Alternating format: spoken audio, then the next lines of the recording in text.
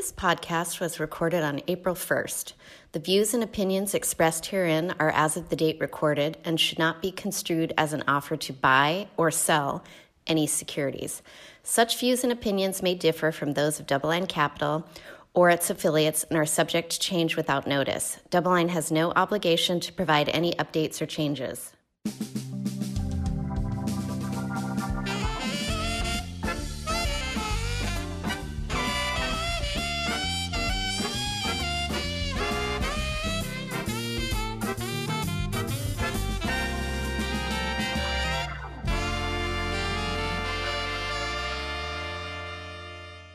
All right, welcome to the Sherman Show. I'm here today remotely with my co-host, Sam Lau. Hey. And we are implementing our business continuity planning and recording our first podcast on a remote basis. And today we have none other than Jeff Mayberry, portfolio manager from the macro asset allocation team. Jeff, welcome. Thank you. Good to be here again. I should probably get my own intro, or I should probably come up with my own intro. Don't tell Sam he's still looking to replace himself as the co-host. So don't give him any ideas today, especially working remotely. Good point. We just started, we started working remotely about 3 weeks ago. I think today is day 13 of the California lockdown. I think LA City and County got the lockdown a few hours before the rest of the state back on that Thursday. And so day 13, here we are. We decided that it's time to record a podcast and give everyone an update on this first day of April after we had the end of the first quarter. So for those of you that aren't aware, the business continuity planning, what we've been doing is everybody's working from remote locations at this point in time. We had the entire team split up. We started with, having half the team out and half the team in.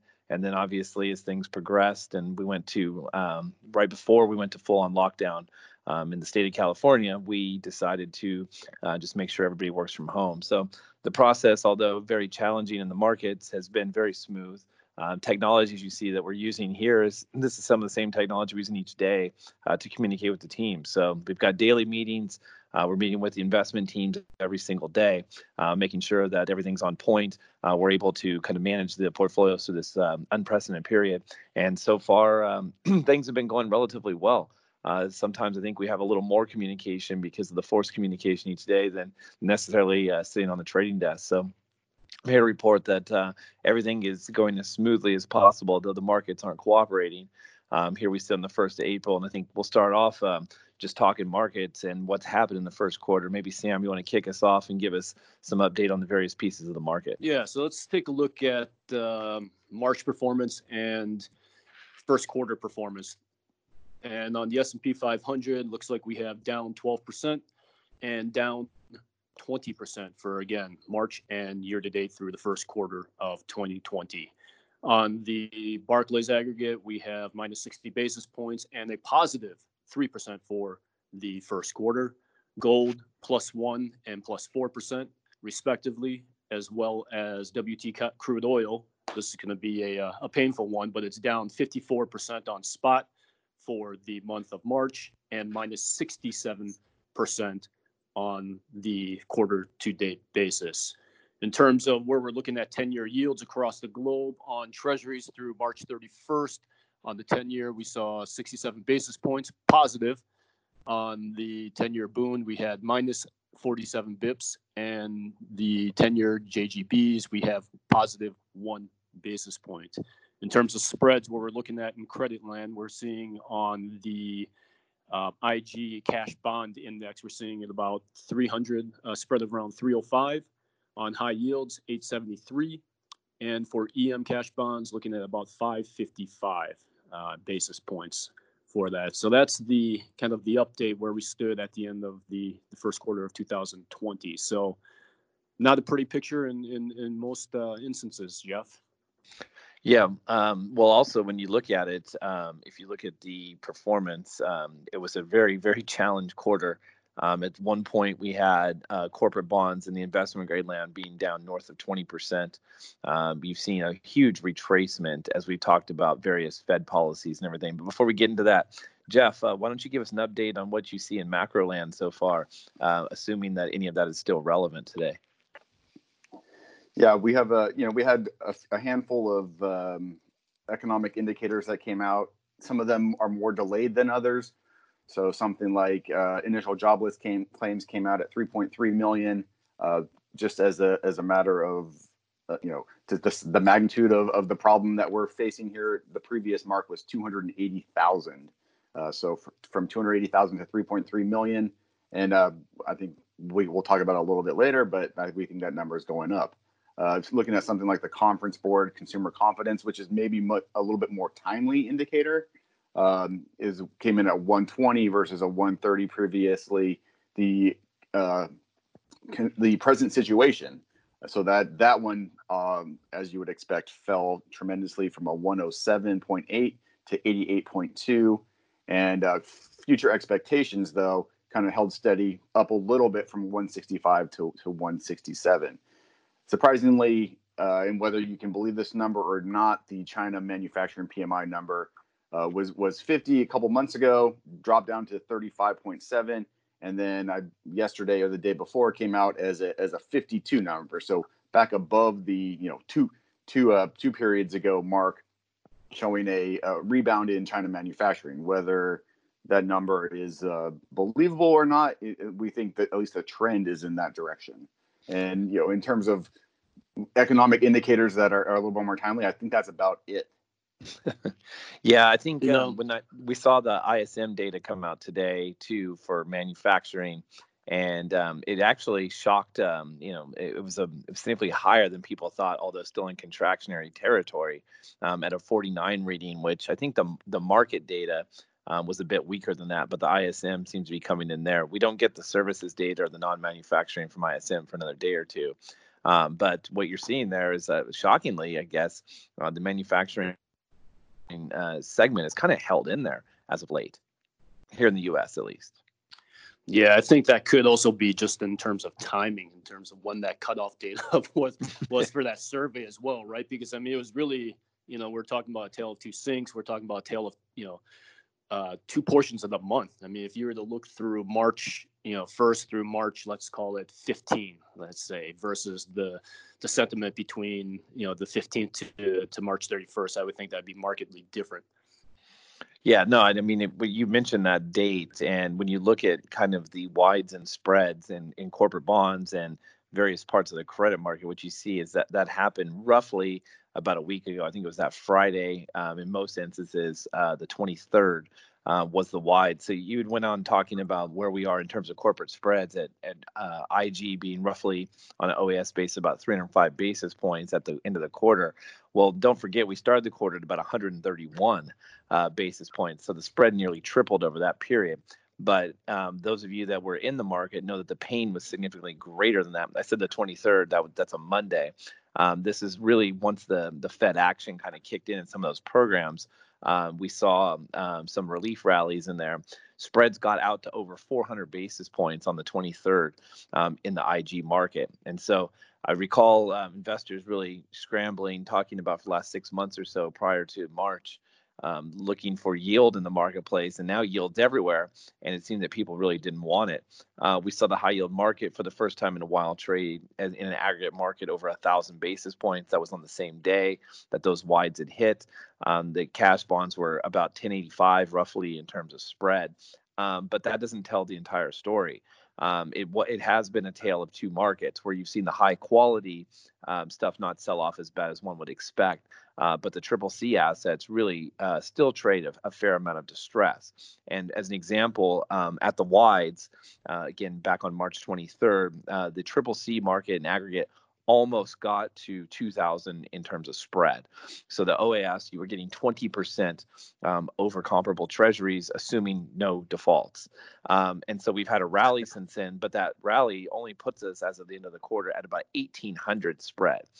That's versus about 1,180 at the beginning of the month. So you had a massive, massive widening in the lowest quality stuff within the high yield market.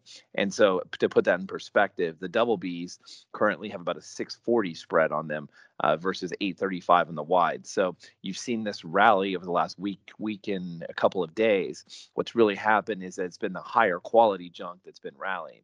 And so that's typically what happens is that stuff gets hit first in kind of a downturn, but we're not seeing any really improvement or not a significant improvement in the lower quality paper. I think this extends out still to the bank loan market. It's very similar behavior as high yield right now. They're somewhat trading in tandem. And thus far, the bright shining star has been investment grade corporates in that snapback, simply due to a lot of the government support and programs that have been announced. So maybe you guys want to go through. I think it's pretty amazing when we look back on the various federal programs that have been announced. Maybe one of you want to go through to date all the various programs that have been announced, and as the Fed has tried to provide some support to the market. Yeah, that's a pretty long list, Sherman. I mean, to go through it, but let's do it. I mean, I think you have to kind of applaud the Fed here and give them some kudos in terms of how quickly, they're able to get their act together, perhaps, and really implement these facilities and different programs that they have. And also, I think that some of the kudos can go to the U.S. government as well. I mean, we saw this CARES Stimulus Act get passed, and I think somewhat of a record order in terms of time. But we'll save that for the next round. It sure didn't feel like it, right? It sure didn't feel like it when we're going through the market every day that, there's a bill coming, and it took about a week to get done. Maybe it was to come up with that clever acronym that took so long to call it CARES. Was it Coronavirus Aid, Relief, and Economic Security Act? Something like that. So why don't you step back and let's talk about the Fed, because we had it from last year. We had the Fed on what was purportedly a hiking regime. They had to start cutting in the middle of the year in July. And then maybe you can give us a little recap of what the Fed's done kind of since, let's say, the beginning of the fourth quarter. Yeah, so let's just put some perspective on it. Today on the upper bound of the Fed target rate, we're at a quarter point, so 25 basis points. If you recall, back in October of 2019, at the scheduled meeting of October 30th, to be precise, the Fed cut rates by 25 basis points, down from 2% to 1.75%. It had an emergency cut on Tuesday morning, if I recall correctly, even shortly after the market opened. Way to spook the markets, Fed. But they cut. Yeah, I think that's worth talking about, Sam, because there was discussions over the weekend that is the Fed going to cut rates and emergency rates, and some people were expecting that to happen. Then the Fed was radio silent over that weekend. Monday, the stock market opened up. We had one of those big swing days to the upside, and the Fed was nowhere to be found. Then futures turned significantly negative overnight. You had the market open down, and then the Fed announced this 50 basis point cut you referred to at about like 30 minutes into the market open, and just spooked the market even further, because it's another one of those instances where people think that the Fed is omniscient and knows everything, and so if they're cutting, it really spooked the market more. And again, doing it in the middle of trading was something we hadn't seen in a long, long time. That's right. And you talk, it's not funny, I suppose, but you talk about some of the tools under the Fed's belt. In addition to setting the rate, they also have, they can signal, right? They can signal their intention with forward-looking guidance. Talk about a 50 basis point emergency cut within the first minutes of the trading day on the Tuesday, right? That's some forward-looking guidance for you right there, and enough to spook the market, right? So you had that 50 basis point cut that Tuesday. Remember, this is, as you were talking about before too, what had been happening in the market prior to this is we were getting 1,000 point plus days, move days on the Dow Jones, like it was starting to become normal. You'd have up 1,000, down 1,000, and you talk about volatility. Well, we had some 2,000 days too. I guess we're going old school here talking about the Dow, but whenever we have big point moves, we like to, for some reason, pull the Dow back out. But I mean, to see those, 1,000 point swings plus, and even some days we're down over 2,000 points on the Dow. I mean, those were just some crazy, crazy trading days. So what has the Fed done since then, since they're spooking the market on their 50 basis point cut back, which seems like months ago on March 3rd? Yeah. So they doubled down again on another, unscheduled meeting on March 15th, which was a Sunday.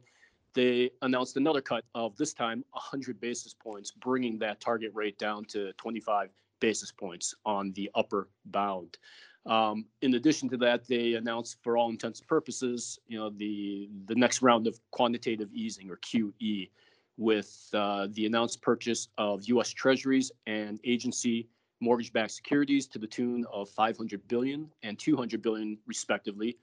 And then they opened up their old playbook from back in the global financial crisis days and went to what we affectionately refer to as the alphabet soup. For all the acronyms for the various facilities that you alluded to, previously. They had the primary dealer credit facility, the PDCF. They had the commercial paper funding facility, CPFF, money market mutual fund liquidity facility, MMLF, all to support the functioning of the financial markets that were referred to in the name. So I want to say at that point, in that first initial round, the Fed balance sheet at that time when they announced QE was roughly $4.3 trillion. You fast forward to March 23rd, which was that Monday that you referenced on the wides of the various credit spreads across the market, and the Fed expanded its initial QE offering to not only remove the maximum caps of that or minimum caps of the maximum caps of $500 billion and $200 billion on treasuries and agency mortgage-backed securities, respectively, to include that universe within agency CMBS as well, to add to that. And with that, they removed those maximum caps and said, at minimum, they're going to purchase $700 billion across those three areas of the market. It's funny, Sam. You said fast forward to the 23rd. And you skipped that entire week where, the Fed cut on Sunday, and they cut on Sunday. They had a scheduled meeting for Tuesday, Wednesday. So it was like we need to do this today. Obviously on a Sunday they needed to do it. They felt like they needed to do it that day. They couldn't wait until Wednesday. That's how bad things were. We were talking about Dow points. We saw the Dow drop almost 3,000 points on that Monday, on the 16th. Right. It was one of those where you kind of were rooting for 3,000 because we were so close. At least maybe you were. were. I wanted a lot of investors 3 points. Yeah. Well, if it's going to be down, it's going to be. You maybe you can experience that. You can tell your grandkids about the day you saw the Dow fall 3,000 points. Yeah, well, I think what's amazing too is during that period, you talk about these facilities. You also had the discount window being open back there, trying to remove the stigma of banks borrowing from that. It was the people referring to it as the bazooka approach, the big tank coming through, or name your your military weapon there. But what you saw is that it still didn't get the markets orderly. That week that Sam kind of glossed over as you highlight there. I mean, we had treasury securities trading bid offer spreads of 1.5 to 2 points wide in some of the off the run issues. And so it's some technical nuance out there, but you even saw the dealers weren't even willing to buy treasuries from you at kind of the kind of mid-market plus a couple of ticks around it on the screens. And so there was some liquidity challenge, and it took all of the announcement of these programs to kind of get some orderliness back into even just the treasury and agency MBS market. And so go ahead. Oh, no, I was going to say that's just amazing too. I mean, you're talking about the treasury market, but even within the T-bill market, inside of 1 year, you're seeing, relatively wide bid offer spreads, and what is supposed to be the most safe part of the fixed income market, right? Right. Well, also during that week, we got T-bills to go negative again, even after the Fed did that. So this is something that we saw back in 2008 as there was a liquidity squeeze out there. And further to that, what you've seen is kind of just this incessant unidirectional behavior of the market where it was selling. And what you saw is that it started kind of in corporate America. Well, I mean, look, the rest of the world had already woken up to this virus and some of the impacts it's had there.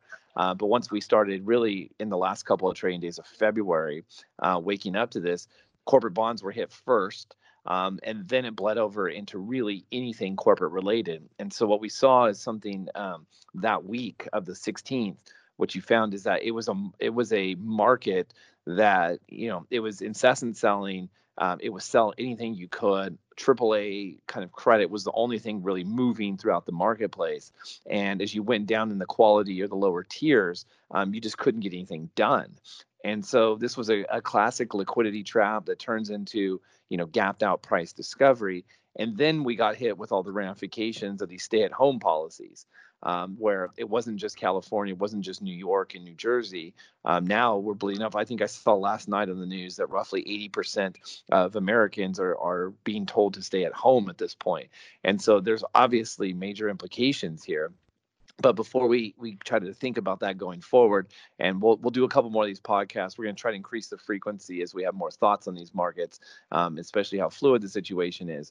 But maybe, Sam, you could talk about what the Fed did the following week, right? Because they weren't done after this alphabet soup. They started adding more ingredients into it. So picking up again where we left off, we started going into that following Monday on March 23rd. We had, in addition to the expansion of the initial QE, the Fed also announced to support some of these markets that you're talking about, additional alphabet soup there with the primary market corporate credit facility, PMCCF, which was a direct support of new issuance at the IG corporate credit level, as well as the secondary market corporate credit facility, SMCCF. And this one really struck me because this is where the Fed basically said, through their facilities, that they would go out and purchase eligible investment grade corporate credit bonds directly. But not only that, they didn't stop there. It looks like they're going to be able to, buy ETFs that are invested in IG corporate credit. Well, hold on there. So that's the controversial part too. So one, you said the Fed's buying. Technically, the Fed can't buy, right? They're just providing the backstop and liquidity for Treasury to buy it, right? One, not that nuance really matters much. But the idea that they can buy ETFs has not explicitly been said, right? Because the term facility for the secondary market, so there's primary to help get new issue out, and then there's a secondary facility. That secondary facility is there in place. They said that they can buy up to, 5 years or a few, what was it? 10 or less than 5 years, right? On that facility. So when you look at some of these ETFs, we're not sure if the ETF itself could be purchased, if it's an underlying basket of bonds or the like. Because remember, these take a few weeks to set up in these facilities. So they're still not in place yet. But that day, right, that was the 23rd, right, Sam? Correct. That was the bottom, at least a local low or a local wide in spreads. And we've seen since then, the last 7 trading days, corporate bonds, especially the investment grade side, just really take off and retrace a lot of their losses. And so you saw that, like, if you look at something like, some of the more active ETFs, like an LQD, I think it was like almost 70% of the loss has been retraced already. And so this is one of those areas where you have to say, okay, is this a buy the rumor, sell the news? That is, sell these assets when they actually finally start buying them. Or is this going to pull through and just bring nothing but support to the corporate debt market? And so maybe, Jeff, before Sam continues the rest of the balance sheet in the Fed, what's your take on these facilities, whether it's a buy the rumor, sell the news, or is this going to continue to provide support to the corporate market?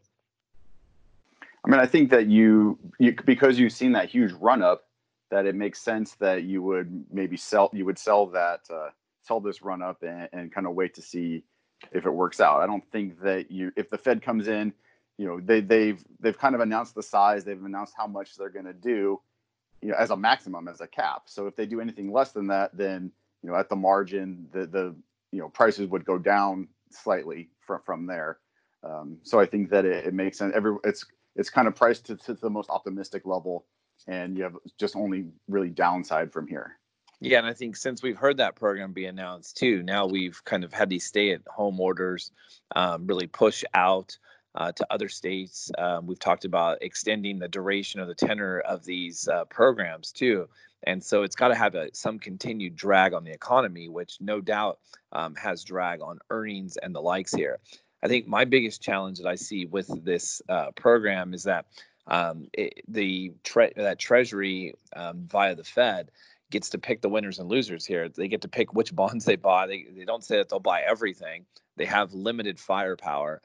That number probably is, in the magnitude of at least $500 billion at this stage. But still, they get to pick the winners and losers. It's like, do they lend to Boeing? Do they lend to American Airlines? Do they lend to the coal plant? What do they decide to do? And so it'll be interesting to see how they actually become that discerning buyer of assets in there. Is it that they just buy the entire market up? That try to provide support there? Do they focus on distress? And then I think one thing that hasn't been discussed is this is an investment grade only facility. What happens if a name gets downgraded and they own these assets? So I think there's still a lot of ambiguity about the program, but this is a fluid market, a fast moving market, and I think that's why you've seen that behavior in that part of the market. It's been one of the few shining parts of the credit markets over the last week and a half or so. And it's really the only one that really has had a very, very strong rally and snapback in those assets. Yeah, you said if things get downgraded, and I think it's just a matter of when and how much. It's not that it's not going to happen, right? Right. Yeah. So Sam, you had something?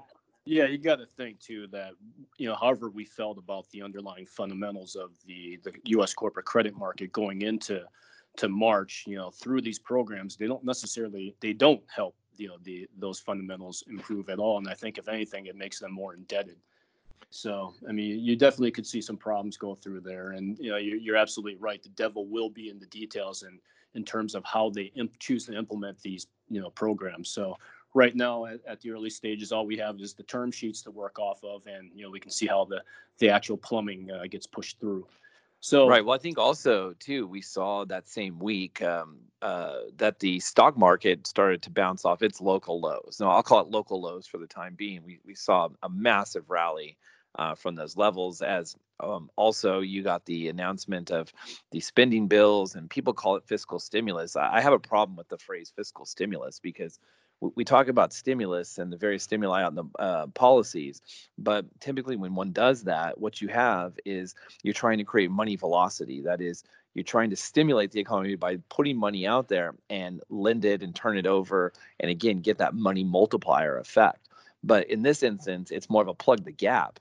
A lot of the spending that's going to take place is there to provide assistance to people who have lost jobs or can't make their mortgages, or try to help small businesses. So I heard the administration really try to harp up pent up demand, that there's so much pent up demand out there that's going to unleash when we get back to work. But I don't see how one can have pent up demand to the restaurant business, right? No matter how much you crave, Sam, to go eat at that local restaurant, it's not that you're going to go have 7 meals the first day that they're open again, right? You'll be lucky to have 1 meal, right? Maybe spend slightly more, but you don't have this pent up demand that's going to be built up in the aggregate. And so, yes, there'll be people wanting to go out and live their lives again and try to get back to some form of the pre-COVID world, as we're calling it around here. But I think it's very challenging to see how this stimulus, and I'm putting the air quotes in the air there, is really a stimulus. This is just really making sure that we don't go into a massive depression, and we don't have an unemployment rate in the 50 million number. But it's easy to see that we're going north of 10 million in our unemployment numbers at this stage. Given I think you'd mentioned at the beginning, Jeff, you talked about 3.3 million in initial claims last month, plus the ongoing that keeps us at roughly 5 million unemployed, and then we get another unemployment initial claims next week. But I think one of you pointed it out to me last week when that initial claims came out, said that, well, look, California only had 180,000 or 186,000 or so in there. New York only had 80-some thousand in the unemployment claims. And we know both of those should be north of 1 million apiece, at least in that first week. So I think that there is more pain to come in the economic data set, that there's been this optimism that, using the phrase stimulus, it's unprecedented, the amount. But even being at something that's at least 10% of GDP, all it is really is a stopgap for now. And then if this continues to linger on for multiple months, just think of the magnitude that we're going to have to print in treasuries just to continue to keep people surviving.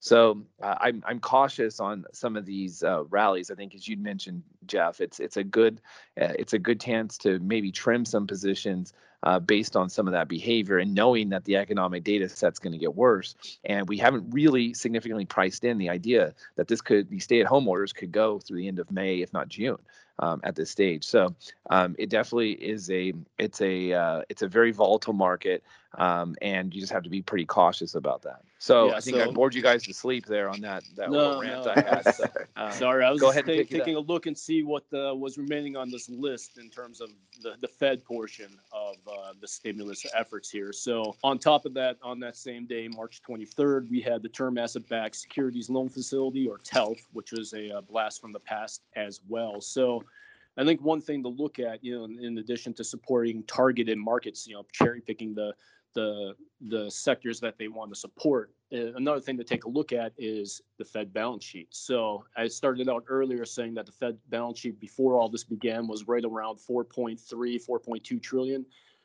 As of last Wednesday, March 25th, the Fed balance sheet had grown by $1 trillion. It was at 5.3 trillion. And we get our next print today. So we'll find that out maybe later today, how much more the Fed balance sheet has grown since they expanded that initial QE. Well, and wasn't it projected out there that they'll probably grow this an additional 5 trillion throughout these programs, right? But wasn't that kind of the number thrown out there? But also, supplying the market with an additional $2 trillion of treasuries. I mean, the Fed almost has to buy them. Otherwise, they could lose control of interest rate policy at this point. Or they don't control the back end of the curve, at least not yet. But they could, see some steepening. We saw that when the initial ideas were announced about these stimulus plans, that before the Fed unleashed the next round of unlimited QE after that 700 billion that they talked about originally, that you saw rates go up, and they were really whippy. I mean, we saw 30, 40 basis point moves intraday on the long bond and the 10-year. And so I think that until the Fed was actually coming back in and buying and expanding this balance sheet, as you mentioned, by more than $1 trillion, you weren't seeing kind of normalcy within the Treasury market. There's a lot of people that think it's that it's going to hurt the dollar. It's going to perhaps cause some form of inflation. But it's undeniable that we're going to run a deficit that's at least 15 to 20% of GDP. And that doesn't really take into account the collapse in tax revenues and just things that are supposed to come through. Now we have a tax holiday. Don't forget about that, Sam. You got another three months to do your taxes now. Yeah. And that, I mean, again, that $2 trillion, that's, coming through the fiscal stimulus, it's not going to just be released out there and just, get taken care of. You got to ask who's going to be buying. Someone has to be out there to pick up the securities. And guess what? We've got the Fed. So I'm definitely on board with you there. You're going to see this thing. And I think people are throwing around that 5 trillion or so is because they're looking at what the last round was. We went from less than $1 trillion to 4 trillion through the first 3 rounds of quantitative easing. You tack on, what we have now, and you get that additional 5 pretty quickly. Yeah, well, it reminds me of that old economic phrase, like marginal utility, right? I think that usually it's described in a micro class that you get a piece of pizza. That first piece is good. The second one, yeah, it's pretty good, but it's not as great. But by the time you get to the fourth or fifth piece, most people, not you, Sam, they kind of give up at these levels, right? I know you're dedicated when it comes to that pizza. But what we see here is that, it's going to take more and more and more and more stimulus each time, or more dollar amounts to have that same kind of marginal impact. And so we'll see if this staves things off. That we got some, we put in some local lows into some of these risk markets. But on the first day of April so far, in trading, it doesn't look like the market's, done having some very volatile performance in the near term. Yeah, and this is perhaps a discussion for later. Maybe we can resurrect this in the subsequent podcast. But you remember all the conversations we had with, internally on our podcast and with external guests as well around MMT, modern monetary theory. How is this different? Well, I don't think it really is, right? I mean, it's spending. It's the question is it, I don't want to say that MMT was reckless spending, but at this stage, I mean, this is something necessary. We need to take care of our fellow Americans, no doubt. There's going to be a lot of pain here. I think one of the best things I saw in the package, and again, I don't know if the magnitude's enough, but the fact that unemployment insurance that the Fed's going to tack on an additional $600 per week to anyone who's filing for unemployment insurance at this point should be pretty helpful. If you're putting an extra $2,400 a month in people's pockets on top of what they can get from the state and local unemployment claims, and then guaranteeing that for roughly 4 months. So at least that's, about a $10,000. People focus on the stimulus check, the $1,200 that's going out to each person, and then $500 to each kid. But what I think it's that unemployment insurance that's much more pragmatic here. Yeah, you can get that money into people's pockets, but the people who had jobs, who were working, file your claim, go out there, get this to help you survive. I think that's going to be that can be quite helpful. But again, I warn from people extrapolating and saying this is stimulus, that this is why you should go out and buy risk. This is just a necessary stopgap at this point. So is it MMT? I don't think it's MMT. I think it's necessity right now. And, this is what we're supposed to have a federal backstop for, is for you're supposed to have that safety net when bad things happen. And this is definitely, I think, the definition of an exogenous shock here.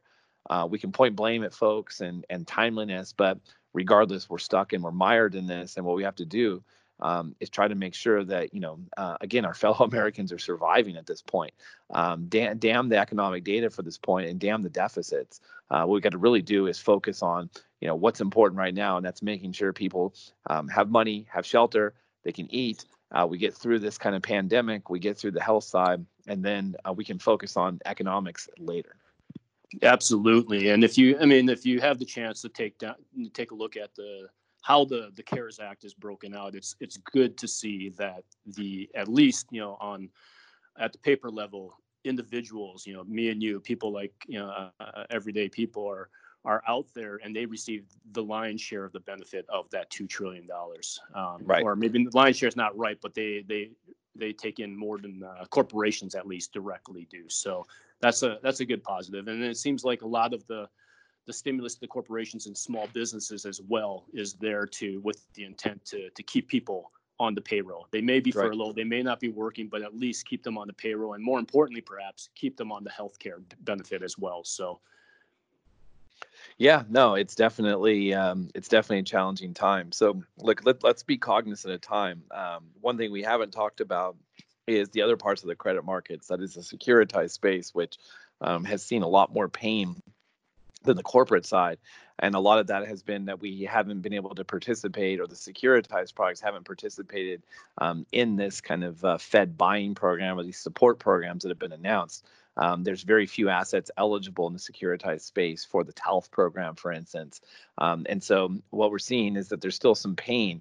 Now, if you want to see a market that's priced for this crisis to really linger on and not be a V-shaped recovery, look no else than, let's say, the commercial mortgage market today. So maybe what we can do is kind of wait till next week and give us something to talk about next week, and perhaps we can get some announcement of more programs out there, or have more clarity on how some of these are going to work to help provide support to some of these other lending markets as well. So this is far from over, I think, at this stage. I think the most important thing here, jumping on this podcast today, was one, give everybody an update where things are at. But I think we need to dig into the nuance of this stuff next week, because we got a lot to talk about there. So maybe we'll postpone that for next week if you guys are up for another one next week. Sounds good to me. Yeah. All right. I noticed that Sam did say, the layman people like me and him. He didn't include you, Jeff, in that. So I don't know if you're highfalutin or you're below that, but I did notice that in his comments. So I did too. So yeah. So before we hop on to Sam's favorite part of the show, Jeff, is there anything else you want to add in here we've missed? Something that's on your radar? What are you looking at? What are you watching in the market this morning on April 1st?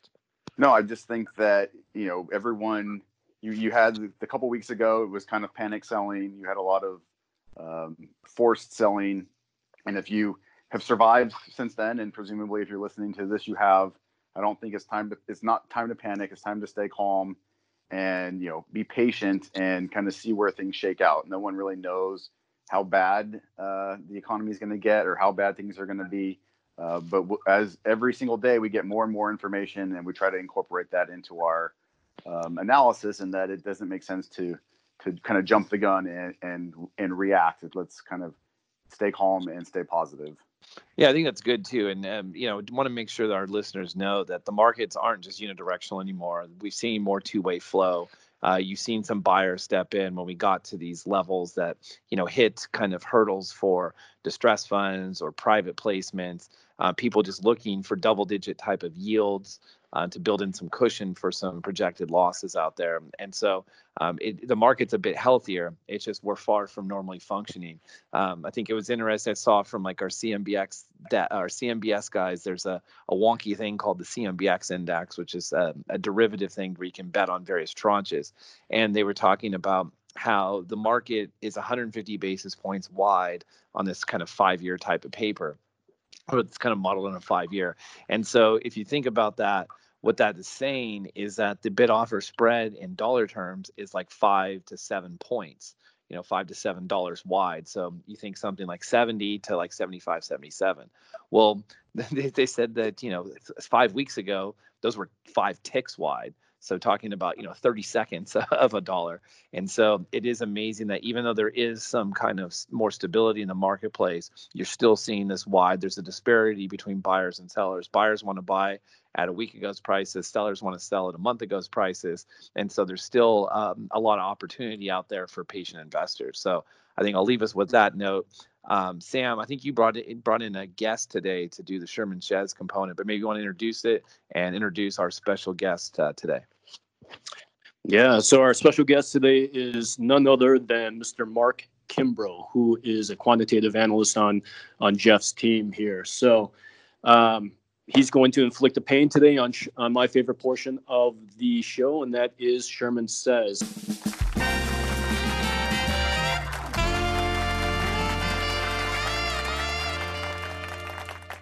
So as a reminder to our guests and as instructions to Mr. Kimbrough. Mr. Kimbrough, please take yourself off mute as we go into this, as a reminder there. But what you're going to do is offer the two Jeffs and myself alternating series of prompts to which we will deliver a top-of-mind response. Feel free to start with whoever you want, but since we can't point to each other and see each other here, let's tell us the order first, and we'll roll with that. All right. Well, thanks for having me here. I say we start off with Mr. Sherman, followed up with Mr. Lau, and then Mr. Mayberry. So with the first prompt, it's on the top of everybody's mind. Let's start with coronavirus. Negative yielding U.S. T-bill. Dysfunctional. Quarantine. Everyone should do it. Negatively priced barrel of oil. Yeah, the laugh is my response. I mean, that's fair. Yeah, I mean, I just don't understand the economics between on a negative price barrel of oil. So, this goes back to, reminds me of when nat gas, people are forecasting is going to be like negative 50 cents per million BTUs. And it's like, shouldn't you just buy it and flare it up? They pay you just to sell it. I guess there's obviously pollution issues. But anyway, ridiculous. How's that? Fair. No, it's funny, Jeff. Before we start, Mr. Kimbrough, is that I remember Sherman used to always say to people, "It's like I'm always a buyer at negatively priced commodities," and it seems like people are forecasting that we're getting there. So yeah, I mean, it seems like a natural arbitrage. Yeah. I just know that Mr. Gunlock is not very fond of us storing oil or pork bellies or lean hogs inside the office, so. Maybe that's a good use of the office space today. There's no one there right now. Yeah, right. Yeah, and that's a note for all of our listeners out there that are actually trading physical commodity futures. Watch the expiries and delivery dates there. Yeah, absolutely. All right. Well, then, for the sake of staying on the same thread here, $100 oil. Unlikely. Rising interest rates. Say on the long end. Barter economy. Did it. So I'll give you guys a story here. So Mr. Kimbrough, who is a member of my team, as Sam mentioned, this was struggling with one of the necessities in life with all the runs on the stores around here. And I found myself deficient in a commodity as well. And so Mr. Kimbrough, we did a very good social distancing. He delivered me the commodity. Those were eggs. And for exchange for the eggs, I gave him some toilet paper. But we did it with a 6-foot manner. We dropped it off. He brought it by my place. And so we did it with the utmost of safety in mind. But, the trading outpost, as I said, is open for business. So, again, we may go back to this type of economy. But I don't know what fair market is for eggs and toilet paper, but we've at least made we've made one market so far in that. And I was still very appreciative for that. Thank you. Yes. Next one, globalization. That's on Mayberry. Oh, that's sorry. me. That's on Mr. Lau. That's on Lau, right? Yeah. Declining. Jobless claims. Increasing. Give me a number, and I'll say it's going to be more than that. Sure. I think we're going to hit 10 million this week in terms of continuing, right? So I mean, I think we'll probably do another 5 million or so this week. So it's going to be ugly. It's definitely an off the charts when you look at it. So next one, V-shaped recovery. Pipe dream. Cryptocurrency. No. I was going to say pipe. You should have gone with pipe dream again. Quantitative easing. I mean, I don't know. You want to say infinite again, but we've already gone QE infinity. So I don't know if this is infinity plus one. Oh, dust off the abstract math again. On a brighter note, summer vacation. Can't wait. Risk-free rate.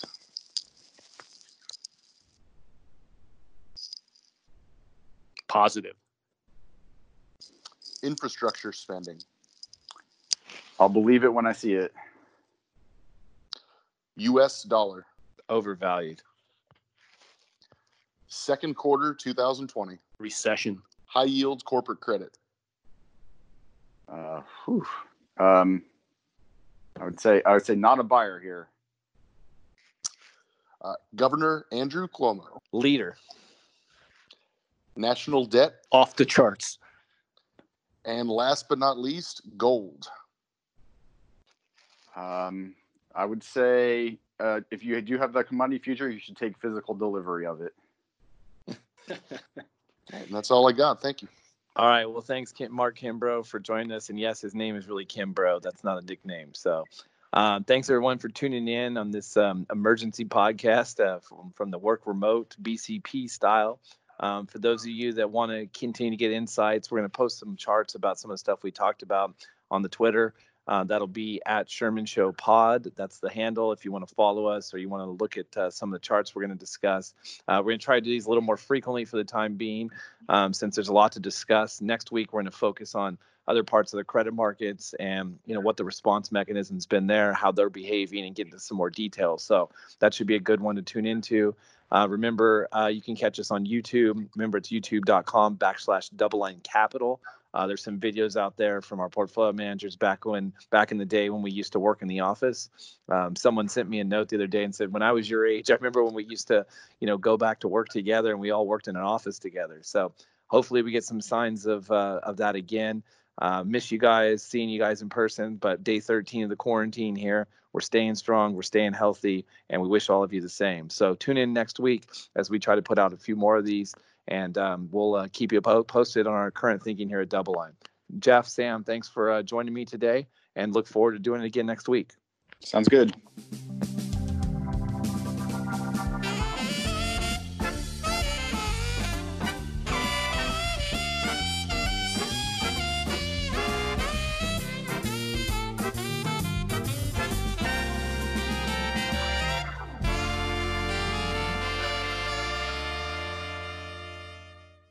The audio presentation represents DoubleLine's intellectual property. No portion of this presentation may be published, reproduced, transmitted, or rebroadcast in any media in any form without express written permission of DoubleLine. DoubleLine has no obligation to provide any updates or changes. To receive permission from DoubleLine, please contact media@doubleline.com. Neither DoubleLine nor any of its affiliates makes any representation or warranty as to the accuracy or completeness of the statements or any information contained in this podcast and any liability therefor, including in respect of direct, indirect, or consequential loss or damage, is expressly disclaimed. DoubleLine is not providing any financial, economic, legal, accounting, or tax advice in this podcast. The receipt of this podcast by any listener is not to be taken as constituting the giving of investment advice by any DoubleLine entity or individual to that listener, nor to constitute such person a client of any DoubleLine entity. The portfolio risk management process includes an effort to monitor and manage risk, but does not imply low risk.